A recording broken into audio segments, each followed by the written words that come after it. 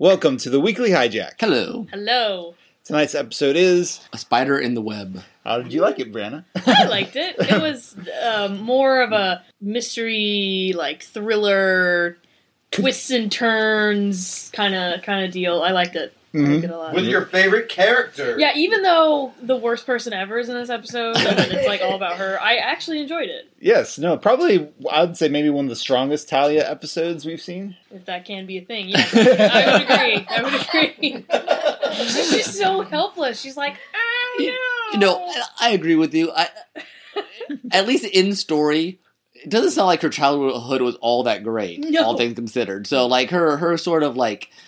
I think in any other world she would not be in her job at all, No. but she was made it because she's in Psychor. She's like these very sheltered, very sheltered, awkward homeschoolers. And I can say this because I was homeschooled myself.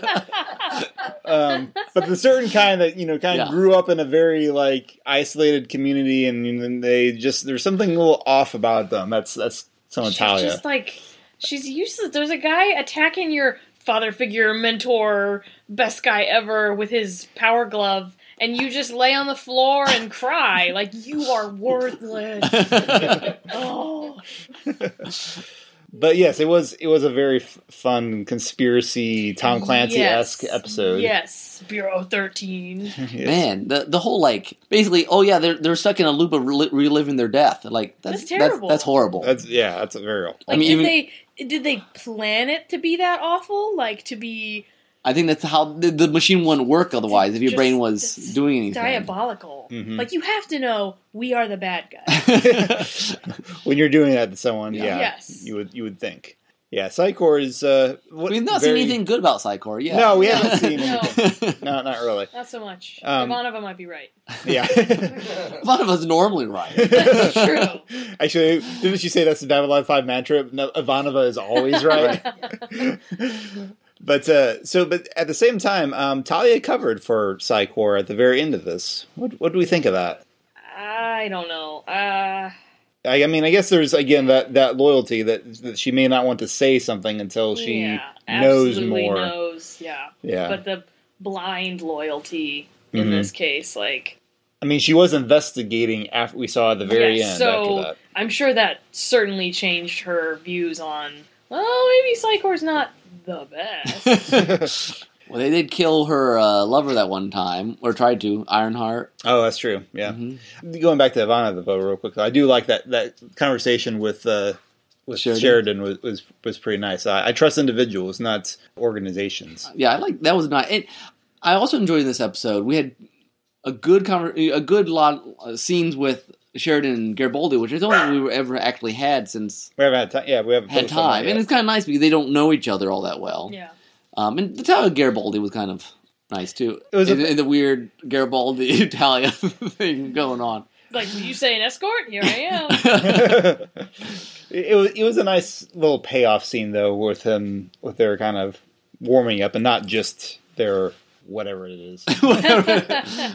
It's way less freaky than Franklin and whoever. Oh my goodness. Yeah, I bring that up. That is true. I did like how Garibaldi was like, what's going on? Sinclair, what? And he's like, I'll tell you later. He asked like 3 different times. And he's like, you're head of security, you don't need to know yet. You're just, never mind. I like that Sheridan, I collect secrets. I mean, yes, that's kind of very strange. That's kind of awesome. Like, the Captain Conspiracy Theorist. yes, like you're one of those people. But it came in handy. Yes. We were saying before we started recording, I thought we might get to see some of this alien race that Sheridan was talking about the first contact he did. The first I was like, that's really interesting. We forget some. It's interesting. This episode really shows how much background Sheridan has before getting here. He's done a lot of stuff. He's been lots of places, and he has lots of connections that we didn't really know going into it. It's like he's actually a good fit for the job. Mm-hmm. Mm-hmm. So it's been a while since we heard about the Mars independence movement. Did you remember that coming in, or were you that sort of like... I remembered. I just know there's conflict and things aren't good. Yeah. I think that's the general state of affairs. I figured that was enough to go off of. I think that's about all they've said, okay, really. I didn't think so. If we knew specifics, I don't know. I think they mentioned in this episode, and we might have known before, that there was a big rebellion at one point and got beat down. I do remember that. And then we also saw the San Diego wastelands. It was beautiful. Because they mentioned San Diego in a list of like disasters. Disasters. I don't remember what exactly happened. Was it a nuclear thing? Yeah, I think it was a nuke. It could have been nuclear. Yeah, I think there was some sort of nuke, something. It might have been terrorism. I don't remember. But either I remember where you were, and they listed all these kind of important scenes. Events. Yeah, interesting. Mm-hmm. Again, lots of little tidbits kind of brought in from previous episodes, and so I wanted to ask Brianna, just so you go. We've had a couple of these episodes with bad things happening outside of Babylon 5. Do you have a general sense of who we're against at this point? Or are these all related? Not. I just don't know what. I was trying to figure that out in my head. Like, how does this, the Bureau of 13 connect with the weird spider tentacle ship in hyperspace, and just all the coming darkness and everything? And then we had the assassination of the president. Yes, that too. I'm sure they're all connected somehow, but I don't know. Okay. I'm not sure. I'm just curious to see what the sense was going through at this point. Well, I hadn't thought of all the components. I didn't even think about the assassination of the president. So I don't know. No comment. Well, that's fine. No comment. Okay. Is there anything big that people want to touch on? Babylon 5 needs to upgrade their security protocol. Yes, thank you. Searching a room should be included before somebody goes in. Yeah, if they're going to be assassinated. I don't know if that's just something that we've learned from much more watching SWAT teams on TV. That you wouldn't think of that sort of thing. Well, and every time somebody's they hear the doorbell to their room, they're like, "Come in!" Yeah, whoever. Checking who it is and the people. Talia even just pushed the button. She could go in the ladies' room all by herself without even asking to go in. Yeah. I think it's probably TV shorthand, but yeah. They have no idea who the killer is, when most facilities nowadays have security cameras and things. That's true. I know what I forgot. Not once did Talia mention, or did they bring up the fact that the guy electrocuted people with his hand? Which seems like if you had a theory that maybe he'd been brought back, and that he was a cyborg or something, that might have been a piece of evidence that could have been useful in connecting the dots. Just a thought. Talia's not the sharpest crayon in the box. She may have been overwhelmed by psychic imagery and didn't even notice how... That's generally her excuse. The one time she could just lay on the floor while the guy attacked her. Yeah. I can't move! I wonder what sort of range you have on that thing. Do you have to actually have your hand on the guy's neck to electrocute someone like that? Or can you do a whole force lightning thing? Because he was it was weird, to be I'll do it! If you come any closer, I'm gonna kill her! And, he's just holding his hand over her neck. It feels it feels like it has to be a close proximity sort of thing. It's not Emperor Palpatine. That's good. So, okay, well, I feel like we should touch on some spoiler stuff here. So, thank you, Brianna. Spoiler alert. Spoiler alert. All right, so what do you want to talk about? Well, first off, I think that's our first appearance of Zach Allen. It is. He was even in the credits early on. Yeah. I thought the name was familiar. Because it's now when they keep building him up in and out. It must be. It's kind of crazy. I think the first time when Garibaldi said Zach was talking to him over the intercom thing, and he doesn't have any lines after that. Really, he's just another security guy. What's interesting because he was listed in the credits at the beginning. Oh, really? Which I thought was interesting because he doesn't have that big of a part. No. So yeah, they must be slowly introducing. It's so funny though because in the intro credits, Warren, what's his name, who's completely useless this season. But who's the Zach guy? I don't know.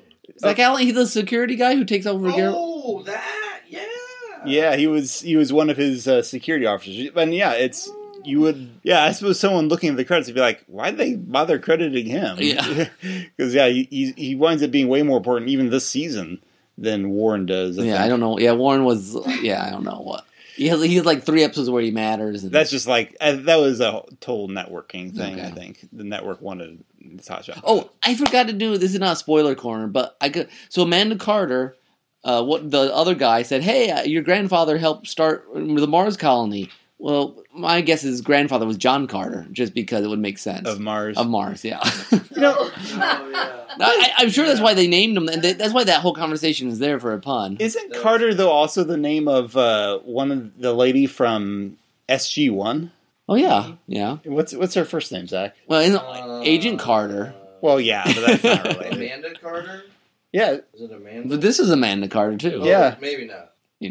I don't know. That sounded very familiar. But it is Carter. Sorry. So what do you think, Talia? Just loyal to Psychor or programming coming in? I think just loyal to Psychor. Okay. That's what my gut reaction too. Yeah, I don't think it's her programming coming in yet. Okay. It's interesting though. I did not remember this Bureau 13 thing. I don't either. I don't know if it keeps going or they never mention it, but we know Psychor is all over the place. Yeah, it might be a faction within Psychor. I think that's because Psychor is everywhere. I mean, they're evil. Yeah. And at this point, Sheridan has no idea where this Bureau 13 thing is, so that's why I feel like it's something within Psychor. So that's why the name doesn't stick as much as... Didn't they mention some episode, like season 1, that Psychor was big buddies with Clark? Oh, could or that they were working, or one and Clark in charge. I don't know. Maybe. But it's interesting. Brianna was connecting the shadows to all this, and I was trying to remember actually how much did this Earth Force have some shadow influence? I don't know if they did or not. It seemed like I don't think directly, but I think the shadows used it to their advantage, if I remember correctly. Okay. It seemed like somewhere there's some sort of connection between the Earth Gov and shadows, but it's more like they were one fed into the other. Uh-huh. But I can't remember details. Right. You know, that's one of the interesting things about this rewatch is like we remember the big strokes, but there are a lot of these details, like fine things that come up, and we're like, I'm not sure. So it's actually that's the fun. Yeah, but there's so many big things in season, especially 3 and 4, that just overwhelm some of the setup stuff. Mm-hmm. So, all right. Thank you, folks, for listening. This has been a fun episode after the last couple. Yeah, I enjoyed this one a lot. Yeah, it was much better. Yeah. So until next time, this is Tim. This is Nick. Bye.